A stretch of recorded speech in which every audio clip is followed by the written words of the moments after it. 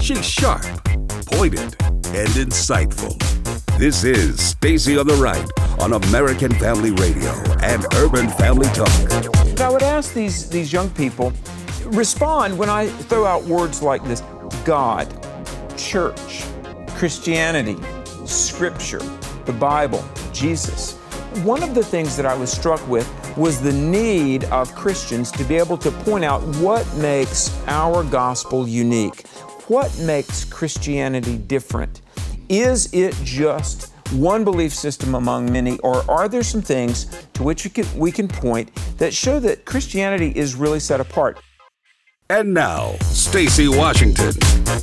Welcome to the program. It's Stacy Washington here on American Family Radio and Urban Family Talk, and it's my pleasure to be with you today. We have such a fantastic program for you. We are going to be discussing Christian worldview with an expert. We have Dr. Alex McFarland. He's actually in the studio. We're connecting up from across the globe and broadcasting from the heartland to you, and it's going to be so exciting to talk about that. And then we're also going to unpack this crazy McFarland, we'll have to unpack this crazy Kavanaugh hearing and everything that's going on with the delays and what's possibly going to happen next. And so right now I'd like to welcome our guest, Dr. Alex McFarland. He is an author of many, many books, speaker, writer, advocate for Christian apologetics. He's spoken to hundreds of locations throughout the U.S. and abroad, preached to over 1,500 churches throughout North America and internationally. Thank you so much for joining us, Alex. Oh, Stacy, thank you so much. I have such a respect for you and such an appreciation for all of the things you do, and to be on is really an honor. Well, thank you. It's an honor for me to speak to you because I consider it to be of the utmost importance for us, not just as Christians, but as thinkers and people who want to be informed, to come to any discussion with a certain knowledge base. And you are, in my opinion, one of the foremost experts on not just Christian apologetics, but really Christian worldview. And Christian worldview has come to be almost like a little calling card that you just throw down, but it has very little meaning for a lot of Americans because they're kind of maybe frightened by it, that it pushes them off. And so then they're unwilling to really delve into, is it possible for me to have a Christian worldview, or is it just something that super Christians have and do? And I believe every American, especially those professing a faith, the faith of Christianity, can not only have a Christian worldview, but can live it out and enjoy what it brings, because it really is something that plugs us into being obedient to God and what He has for us. And walking in obedience means you're walking in blessing. So can we first what is Christian worldview for those who aren't sure what it is? Wow, a great setup, Stacy, and thanks for talking about this because it really is very important. A Christian worldview is to see life through the lenses of God's Word, to see life as God does, and the way that we do that is through the Bible. And, we talk about salvation, and we put our faith in Jesus, the Son of God. But as a Christian, we are all to continually be shaping our life in light of the Word of God. There was a Christian leader in the 3rd century named Jerome, and he said, knowledge of the Scriptures is knowledge of Jesus Christ. So to have a biblical view of life, to approach Monday morning from God's perspective, we've got to be feeding on God's Word. And I think part of the problem with our country right now, think about this, Stacy. Right now, as you and I are doing this show, roughly 660,000 ordained ministers are in this country. There are 345,000 churches. There are around 100 to 130 million adults that claim to be a born-again believer, people 18 and over that say they're a born-again believer who have a relationship with Christ, and more than 500,000 ordained ministers walking around. And I've got to believe that if 100 million Christians and almost 700,000 clergy, if we really were living on Bible truth every day, I think the country would look a lot different. Oh my goodness. Okay. All right. So I knew this was going to be fantastic, but let's get there. So you've just told us what it is. You've told us what worldview is, and you've also told us that many people who think they have it don't, because those numbers you just gave are staggering. We're 345,000 churches. That's more than one church for every man, woman, and child that lives in this country, because there are only 320 million, roughly, there, give or take, million Americans. So 320 million Americans, 345,000 churches. Well, that's not one for every single person, but you can see the ratio is really good. You're definitely going to have a church near you that you can attend regularly, and you're going to have a bevy of options. There's no dearth of opportunity to attend. With the internet, you also have an opportunity as well. So let's first just get the first main hang up out of the way that I hear most often from people. If you have a Christian worldview, does that mean you can't have any fun? Oh my goodness, no! It's so funny, Stacy, because we do camps every summer, apologetics and worldview camps for teens. And I had a teenager say to me, he said, Mr. McFarland, I would like to be a Christian. I want to be a Christian, but I'm afraid it would be boring. And I said, dear child, being a Christian, being a follower of Jesus is a lot of things, but it is not dull. In fact, if you really, and Stacy, I know you know this, and I know this, but if you really link arms with Jesus and you commit to live your life as God leads, you'd better buckle up, because it's going to be a wild, thrilling, exciting ride. Christianity, I'll say this, just my own little testimony a little bit, but I grew up in the Bible Belt, and, there's like a church on every corner, and I joined the church, quote unquote, at age 13 because I was in a Sunday school class full of boys, and we were told that we were supposed to fill out a card and join the church. So I was a pretty obedient kid, and I did. But I didn't really know the Lord personally till I was 21. I was in college, and I was invited to a Bible study, heard about Jesus and how he died on the cross to pay for my sins. And Stacy, at that point in my life, I was very, very socially backward, very shy, very, very much an introvert. And see, in Jesus, you find yourself. You find who you are because of who God meant you to be. I never dreamed that I would be a speaker and a writer. I never dreamed that I would see all 50 states. I never dreamed that I would see every continent but Antarctica and Australia, although I hope to go to both of those. But here's the thing. I don't even know who I would be or if I would even still be alive had it not been for Jesus Christ. I never dreamed, and I'm saying this, I give God all the glory, but I never dreamed I would write 18 books and publish, 300-400 articles. I never dreamed that I would meet presidential candidates and sitting presidents and, people around the world that, you can be a part of things that really change people's lives. I never dreamed I would marry a woman that would be a nurse and would go to the Sudan and minister to people dying of AIDS, and in their final days of life would be leading them to Christ. And so all of that to say this: number one, I'm giving God the glory, but number two, for anybody who thinks if you yield your life to the Lord, it's going to be boring, oh my goodness, let the Lord have the steering wheel of your life. You're on for a ride that will be the greatest thrill, the greatest joy. And one day you'll look back and you'll say, to God be the glory, it was a life worth living. Okay, so that was a fantastic answer. But I want to add just one little bit to it, because I think I've had people tell me this. Oh, look at all the cool stuff you're doing. I could never do that. I'm not a public speaker. I don't do the radio. I don't write articles. And so it can seem a little daunting. If I've been to your website, Alex, it's you're an impressive person and you give God the glory. But when people see what you've been able to accomplish in your life, working for God, working really basically saying, Lord, here's my life. What can we do together?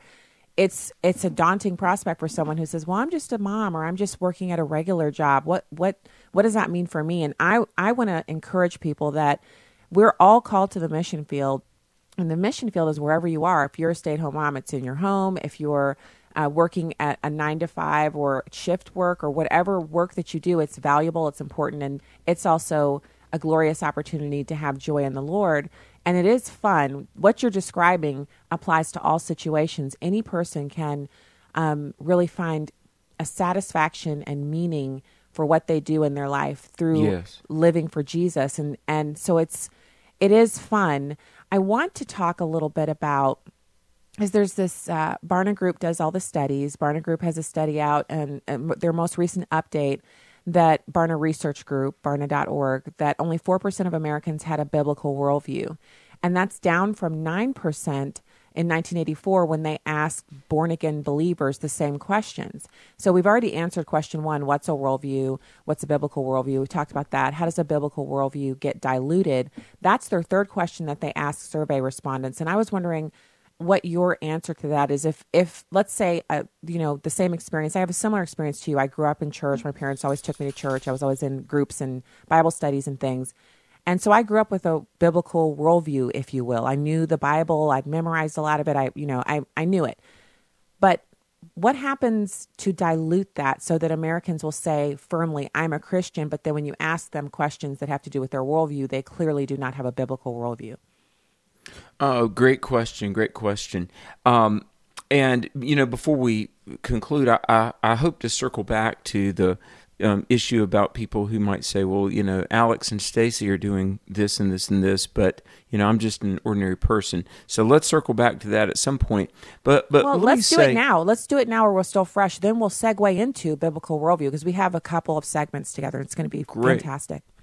You used a wonderful word, Stacy, the word satisfaction.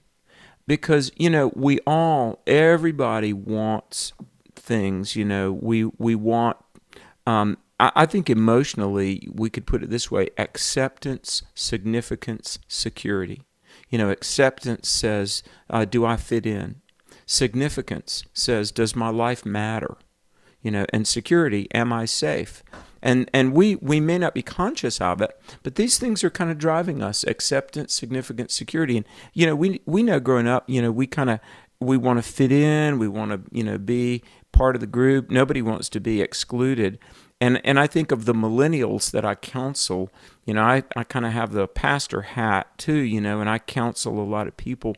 Some of the stuff that hurts so deeply is loneliness and feeling like we're excluded and we just we've not found our place. And so sad, one of the leading causes of death among people 30 and under is suicide.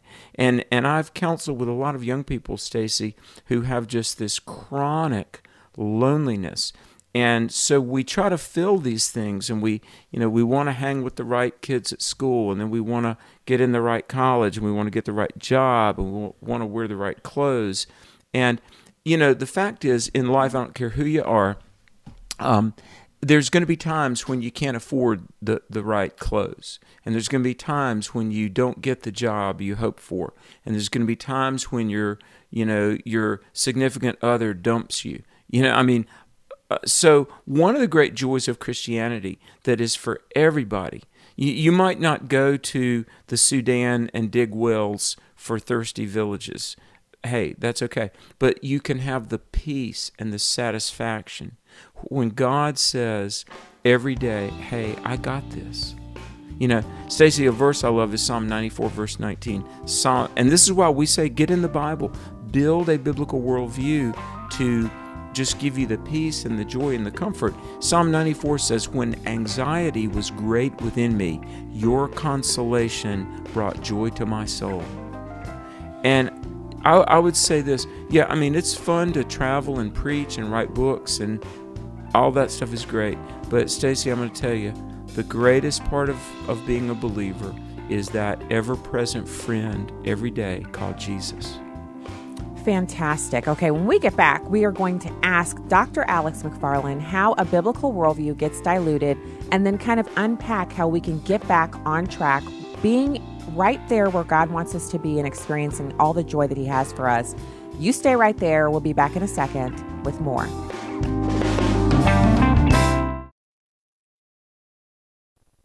You know, what's really nice about our tour of Washington, D.C. and Mount Vernon in September is the fact that we're with Christians who support our ministry from all over the country, who may talk differently, but we have a like mind and a like heart, and it's always a joy to spend time with our supporters. So if you want to join us on the September Spiritual Heritage Tour, Washington, D.C. and Mount Vernon, we'd love to have you. Now, for all the information, the dates, the pricing, everything, go to spiritualheritagetours.com. We'll fill up soon. The June tour is already sold out. We're going to fill up soon for September, so don't delay. We also go to Williamsburg and Jamestown on a tour preceding the Washington, D.C. tour. So if you'd like information on either one or both of those tours, go to spiritualheritagetours.com. That's spiritualheritagetours.com. This is Viewpoints with Kirby Anderson. Some of the discussion in Europe over deepfakes videos has now reached America. If you've ever seen someone use Photoshop or Lightroom to put another person's face on a body, you have a pretty good idea of what is now being done with video. Until recently, someone needed access to cutting-edge video technology to make it look like someone was saying something or doing something they never did. Jim Garrity reminds us in a recent commentary that such professional technology could make it look like Forrest Gump was shaking hands with John F. Kennedy. Now such technology is within the grasp of people outside of Hollywood. As you probably know, a fake video of Nancy Pelosi was passed around social media. That is why the discussion of deepfakes videos has surfaced in America. Anyone wanting to harm the reputation of another person could create a video intended to embarrass that person. And the targets may not just be politicians and other celebrities. It could be you and me. You know, most of these fake videos in Europe and America aren't that convincing. Most of us have seen enough videos and movies to spot a fake. But Cameron Faulkner reports that researchers at Samsung's AI Center have developed a method that can use a single photo to make a fairly convincing video. That is why we all need to exercise some discernment when we see a video on social media. One other thought is worth mentioning. Once we start hearing about deep fakes videos, we might also probably see people caught in a real video using deep fakes defense by proclaiming that the video of me is false. Don't believe what you see on that video. You know, most of us grew up hearing the phrase, seeing is believing. In this new world of deep fakes, it isn't necessarily true. I'm Kirby Anderson, and that's my point of view.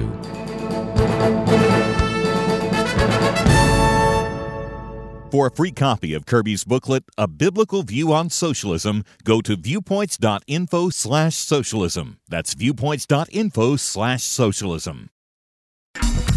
Welcome back to Stacy on the Right on American Family Radio and Urban Family Talk. Hey everybody, welcome back to the program here on American Family Radio and Urban Family Talk. It's so good to be with you, and I'm excited about this discussion we're having.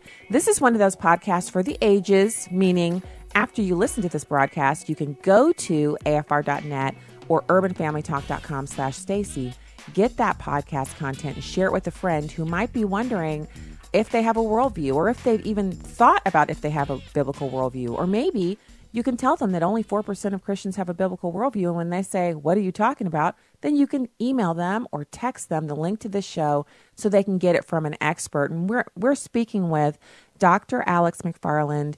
He has the Truth for a New Generation conference coming up October 26th through 27th in Baton Rouge, Louisiana. And that is something that I hope to attend one. It comes all over the country. And so when he's near me, I plan to attend. And it's revival. It's everything you're looking for when you want to plug in and kind of get recharged. And so I'm really excited about that. And you can find out more about the conferences, the books, all of the things that are awesome that are going on at alexmcfarland.com. So Alex, we were talking before the break about the satisfaction that you can get by just saying, look, I'm going to give this a try. I'm going to plug in. I'm going to be obedient. I'm going to read my word. I'm going to pray, and I'm going to get a biblical worldview. And I'm going to say, you know, Lord, your word says, try me. I'm going to try you. Here I am. What are we going to do? And I think there's there's no way for us to fully describe the wonder that is walking with Jesus. But we can talk about how the biblical worldview that you may have really become entrenched in as a child and a teenager how that can get diluted as we walk through life and get older and, start working and having a family. So how does that happen? What makes someone who really understands Scripture and knows what God has for us kind of accept and then move into living a much more worldly worldview? Oh, great question. Well, it is a daily commitment. It is a daily commitment to pray every day, talk to the Lord, and then to read the Word, which is God talking to you. And a good way to do that is, of course, read the Bible and, kind of have a system.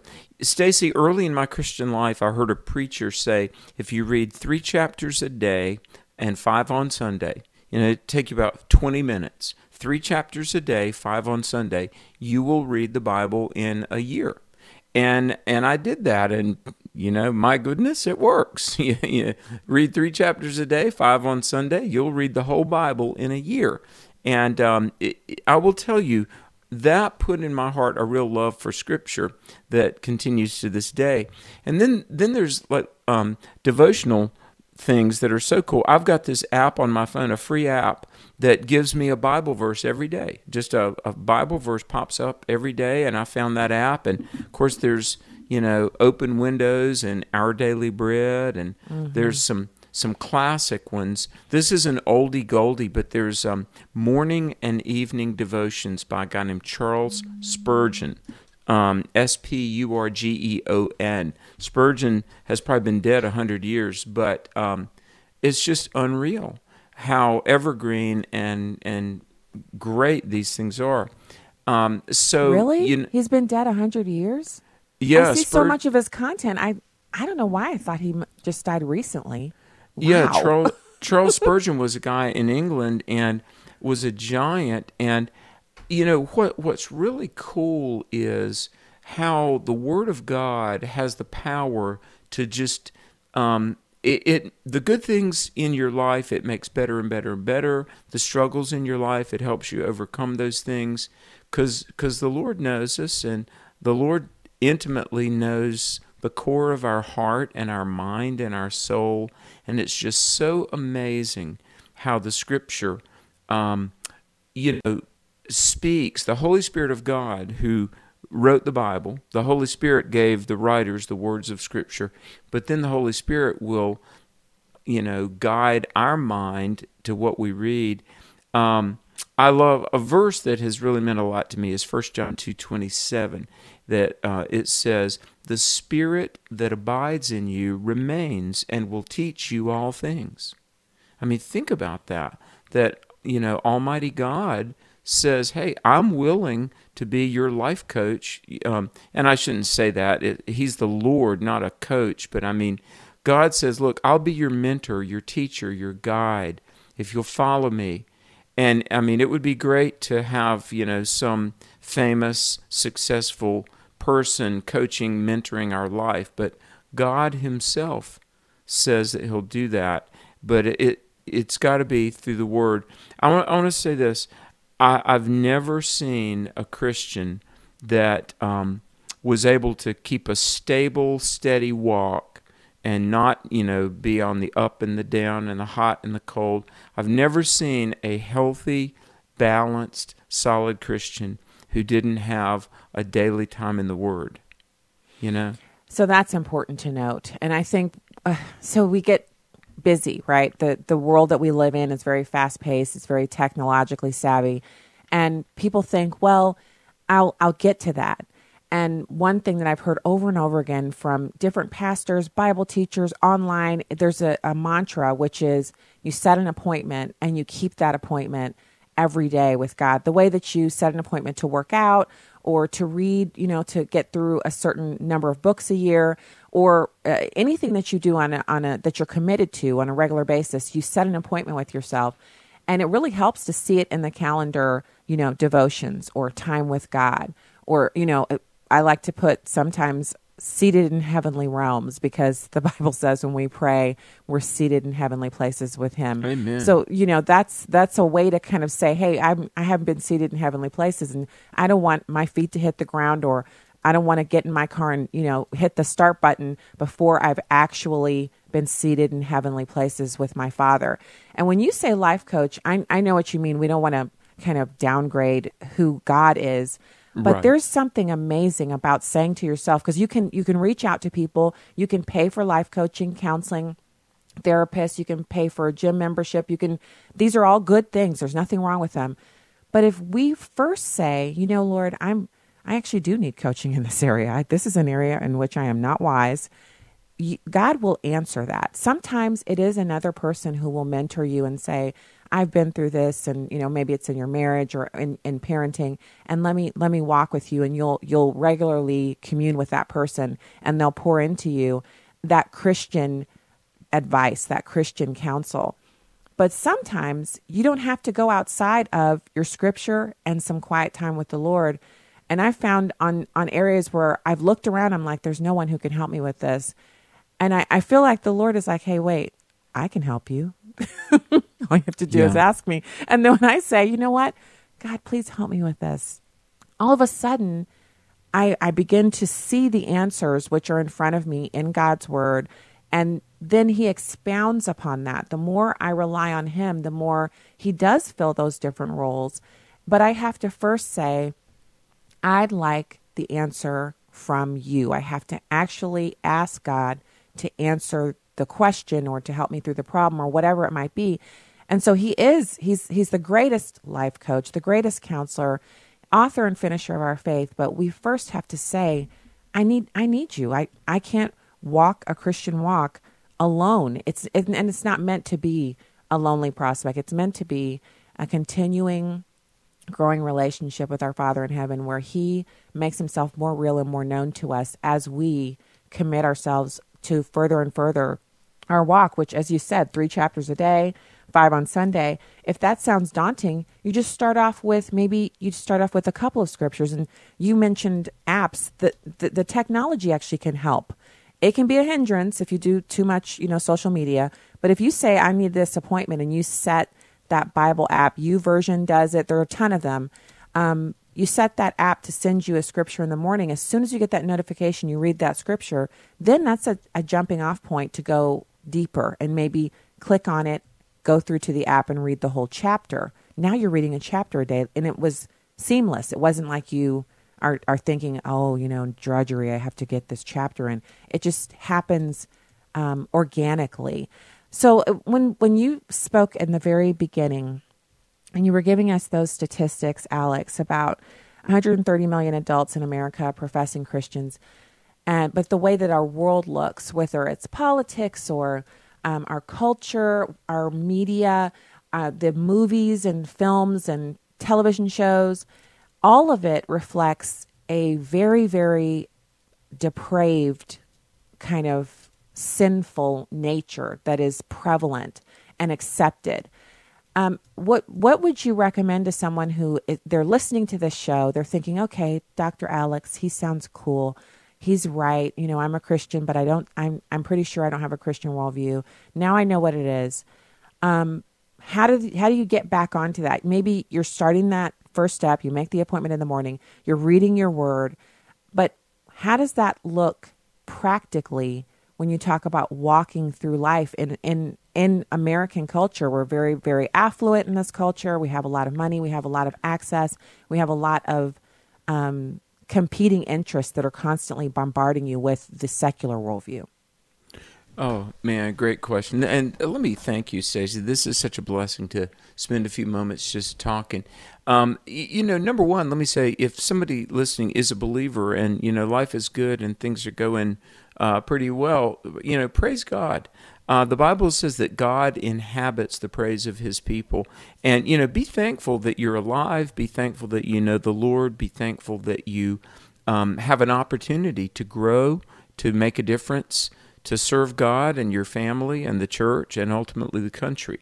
And so, I think a big part of the healthy, vibrant, fruitful Christian life is gratitude, because we're blessed. Oh, man, do you ever, Stacey, do you ever look around and you just are overwhelmed and maybe even speechless at how blessed we are? Yeah, it's usually when I back out of our garage. I hit the button because my life is full of buttons. It used to be that people had to work really hard. Now we just press buttons. And so I'll start pulling out of the driveway and I won't have released the parking brake. And my minivan will say, almost with an attitude, the computer voice says, please release the parking brake. And I'm like, ooh, I forgot to release the parking brake. And so I'll release it and then I'll start laughing because the van is talking to me. Then I'll think, God, thank you so much for these conveniences. My minivan has an attitude. And, so you feel like, Lord, am I really living this life where my van tells me that I haven't released the parking brake? Or, the clothes dryer, it makes a little musical chime and it goes on for like almost 60 seconds. When the clothes are dry, it chimes and then it keeps turning them for like 4 hours. If I don't go in there right away and take them out, it'll keep fluffing them so that they don't get wrinkled. I mean, it's that. We take it for granted. And they did a study. The Heritage Foundation found that even Americans at the lowest socioeconomic strata actually live at about the same level as middle-class people in European nations because they have so much less square footage. They don't automatically have a dishwasher. They don't automatically have a washer and a dryer. The things that we take for granted here, air conditioning, more than one car, 1,500 square feet with more than one bathroom, all of that is so standard for us. And they when I say they did a study, they literally compared income to income, and then they looked at what each income level had in the way of standard, just this is what you have. And most Europeans don't live as well as what we would consider to be working class Americans here. So I do think we're used to it, and that's fantastic. I wouldn't have it any other way except that we would be more grateful. When you talk about the Lord inhabiting our praise, I've actually made a concerted effort to do that. When I get down about a problem, I stop and I go to YouTube and pull up a praise and worship song, or if I'm in my car, I just switch on my iPod and I try to take my mind off of it by singing praises. And it's amazing how your spirit lifts up. You feel lighter than a feather and you realize God's got this under control and you can let it go, even if it's just for a little while because you have to address it. It's so true. Yeah. Well, and you know what? I don't want to get us too much off topic, but gratitude is such an important part of life. Gratitude is an important part of just a healthy psychological makeup, just to be emotionally healthy, and certainly a big incentive to grow as a Christian. And Stacy, as my wife and I begin to travel, and you go outside of America, you'll be grateful really quickly. Today, think about this. Today, 1 billion people in the world, 1 out of 7 people in the world today do not have a place to go to the bathroom indoors. And 2.4 billion people today do not have a place to bathe and have basic sanitation. And about 800 million people today do not have clean water to drink. Nearly 1 billion people. So you're right. It's amazing to have a car that talks to you and appliances that ding and clean underwear to put on. But just think, if you want to be grateful, today when you turn a faucet on and maybe you can wash your hands before you eat, thank God you have a meal to eat. Thank God you have water to wash your hands. Nearly 1 billion people don't have the ability to turn a faucet on and get clean water. And the reason I'm saying that is we're so blessed. Oh my goodness, we're so blessed. We really are. Does life have its challenges? Of course. Could things be better in a lot of areas? Of course. But all in all, we're blessed. And let me say, what gave the West and America our technological advantages, prosperity, it was a Christian worldview. We can talk about that, but it's documented. It was Christianity that gave the world clean water, literacy, and prosperity. And hospitals, and education, and higher education. We could go on and on and on because God's blessings never stop. We're going to be back right after these messages, and we're going to continue our discussion. We'll close out this hour with Dr. Alex McFarland So exciting. This is such a great discussion. AlexMcFarland.com. We'll be right back.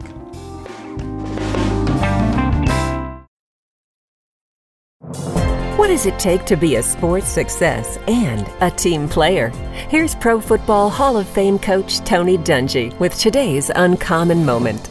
By the time Hall of Fame quarterback Dan Marino retired, he had completely rewritten the record books. He held every major record a passer can hold. But just one thing eluded him: a Super Bowl ring. In his second year in the league, Marino took the Dolphins to the Super Bowl, only to lose to the Joe Montana-led 49ers. He would never make it back to the biggest stage in football.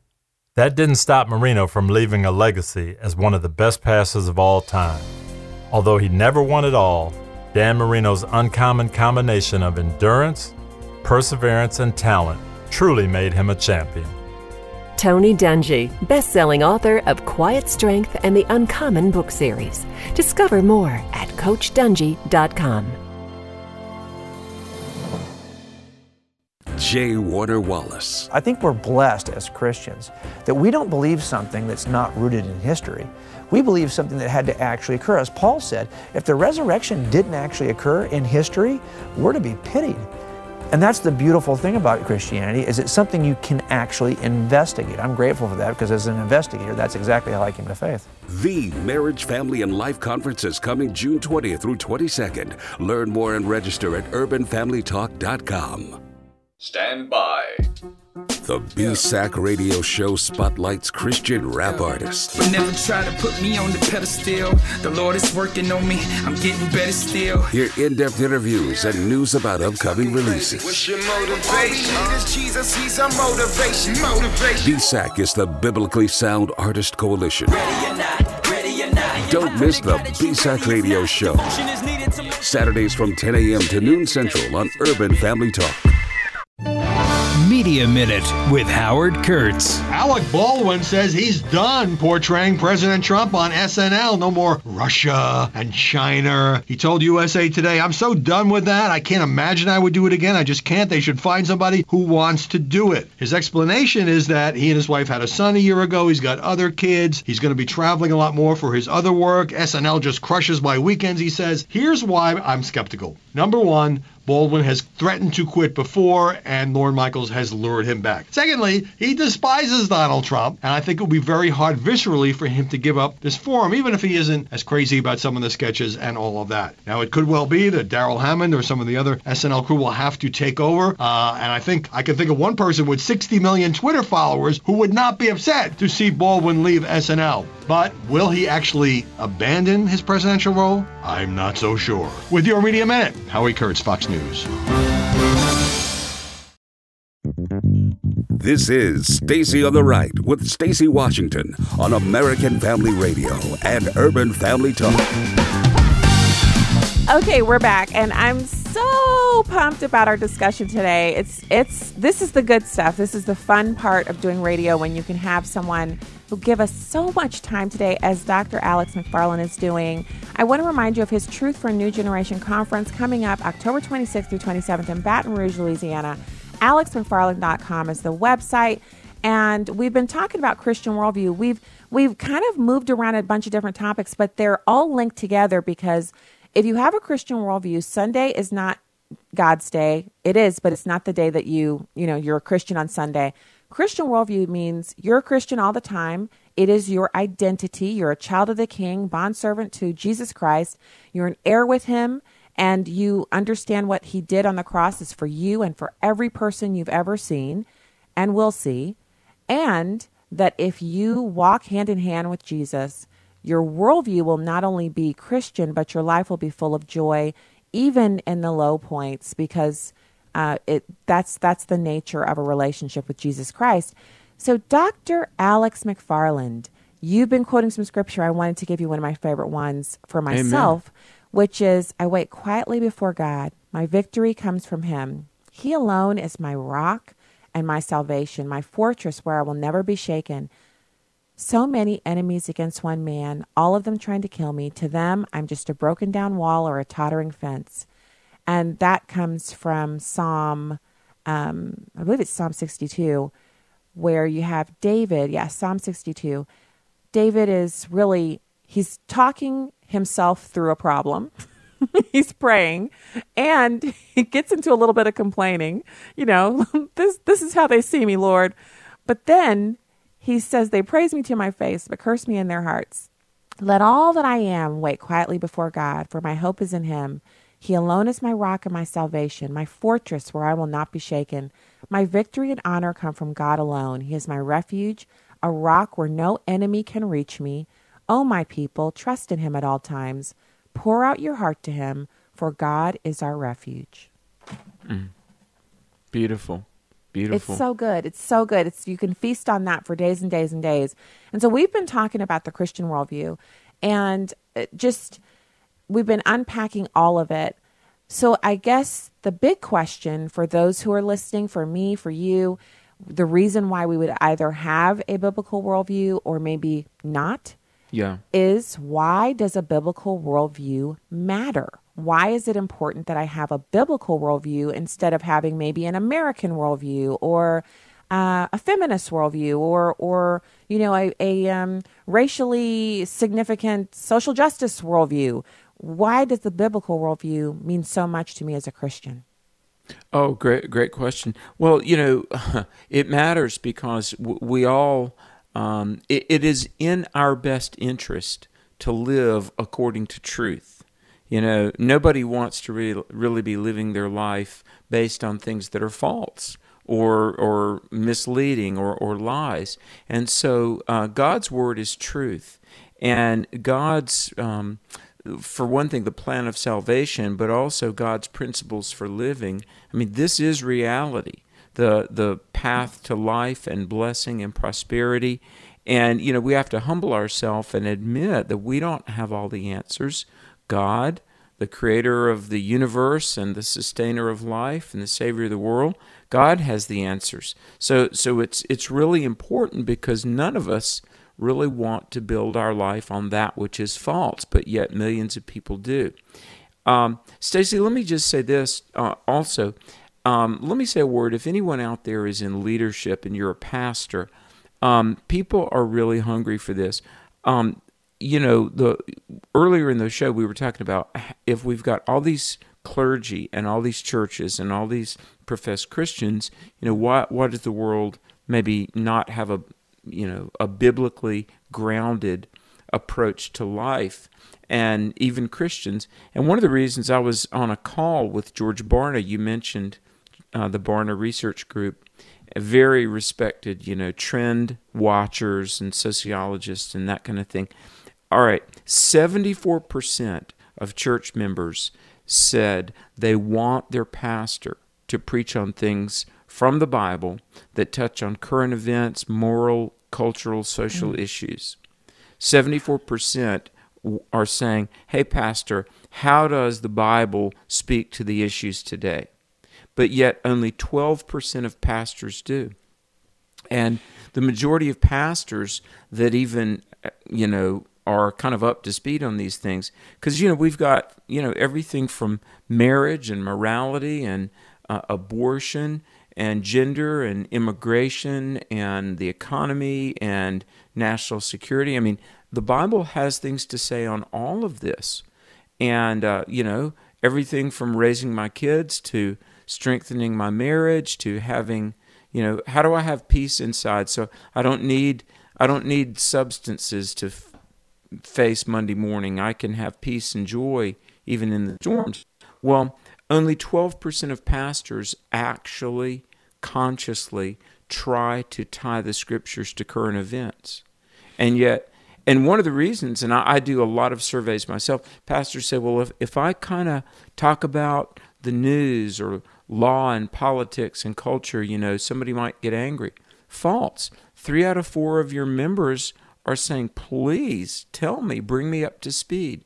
So I think we have a real opportunity here to help the church rediscover the power and the relevancy of Scripture.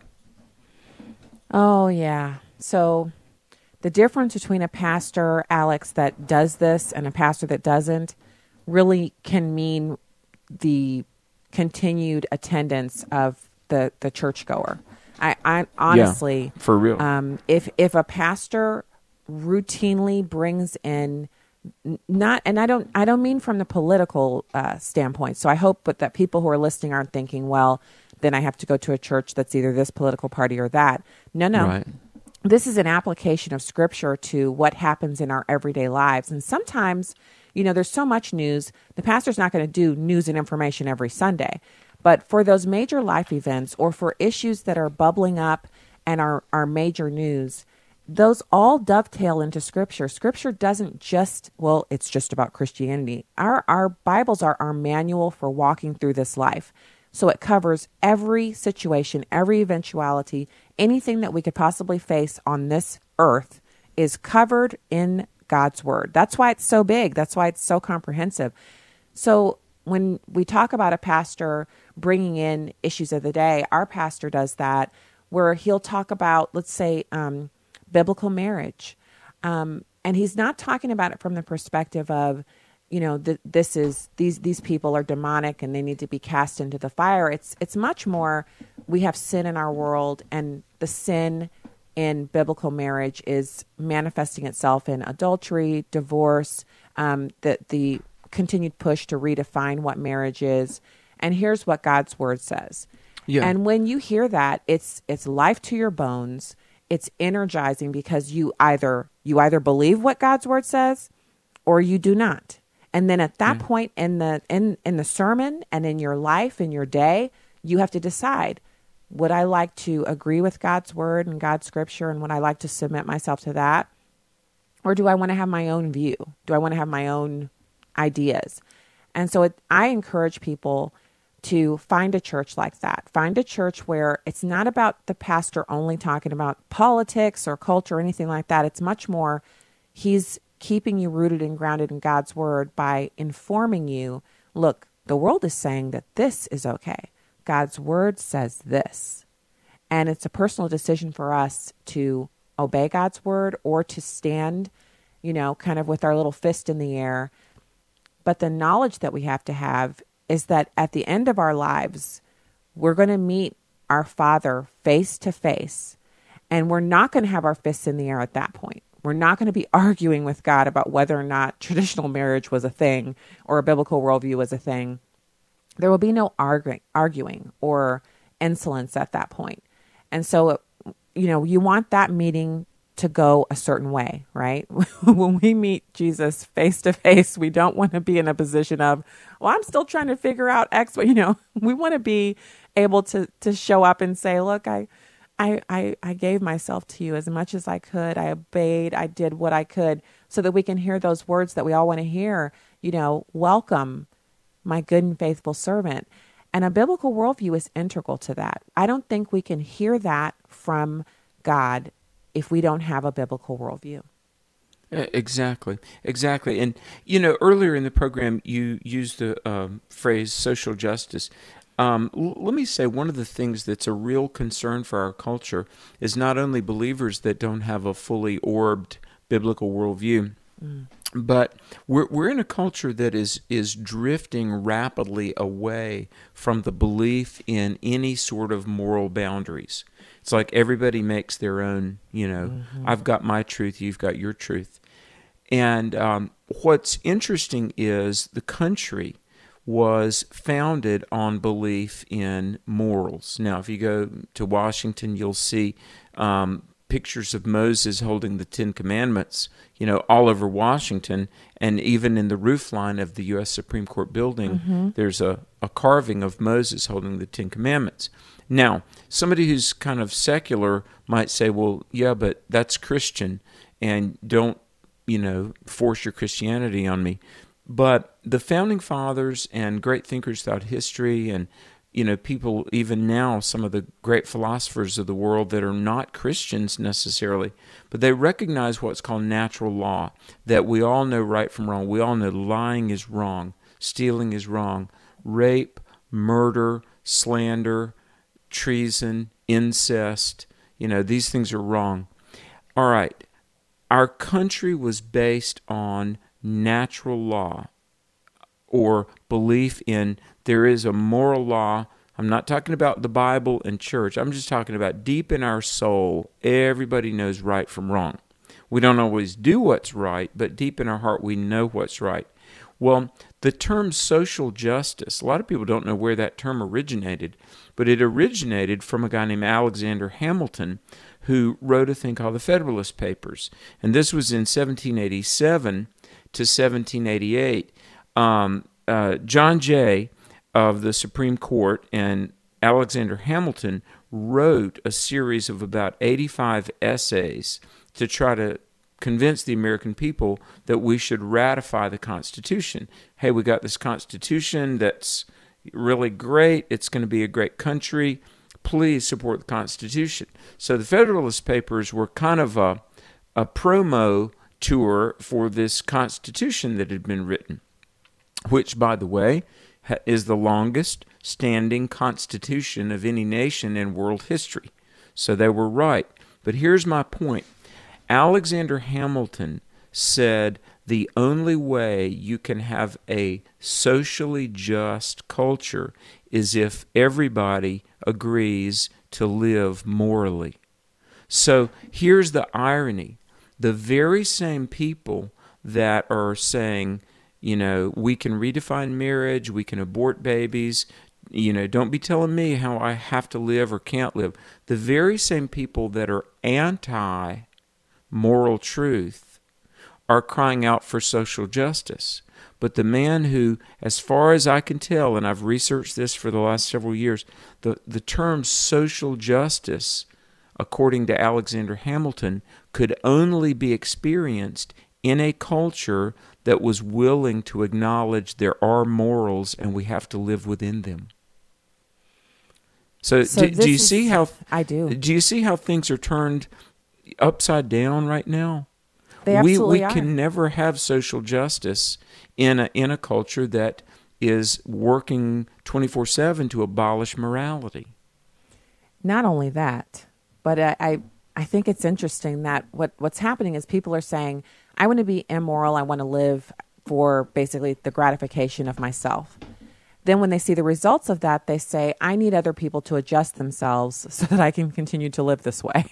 I need other people to pay, give money, change their behavior. I need other people not to judge me. I need other people not to, I don't want to know that you're judging me. If you're judging me, you have to keep that to yourself because your judgment is making me uncomfortable in what I'm doing.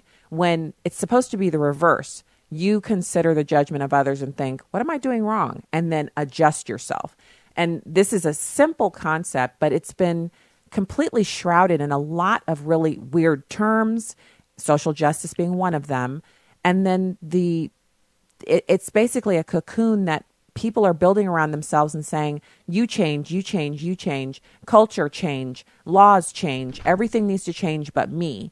When a true American ethos says, what am I doing to improve myself, to take care of myself, to take care of those in my household so that others don't have to take care of me monetarily, they don't have to take care of my trash, my all of the different things that we create, whether they're good or they're bad, to care for ourselves and to do that because honestly, the American ideal is fantastic, but if we really see it ultimately as an American thing, then that's where it begins to fray and fall apart. If we see it as a nation gifted to us by God and we're answering to Him, then we're going to be much more likely to live correctly because that higher authority is much more powerful even than the most powerful nation on earth, which is America. Dr. Alex McFarland, it has been a pleasure to talk to you today. I hope that we can do this again, alexmcfarland.com. Thank you, sir. Thank you for your time today. Well, thank you. I hope to see everybody at our next Truth for New Generation event.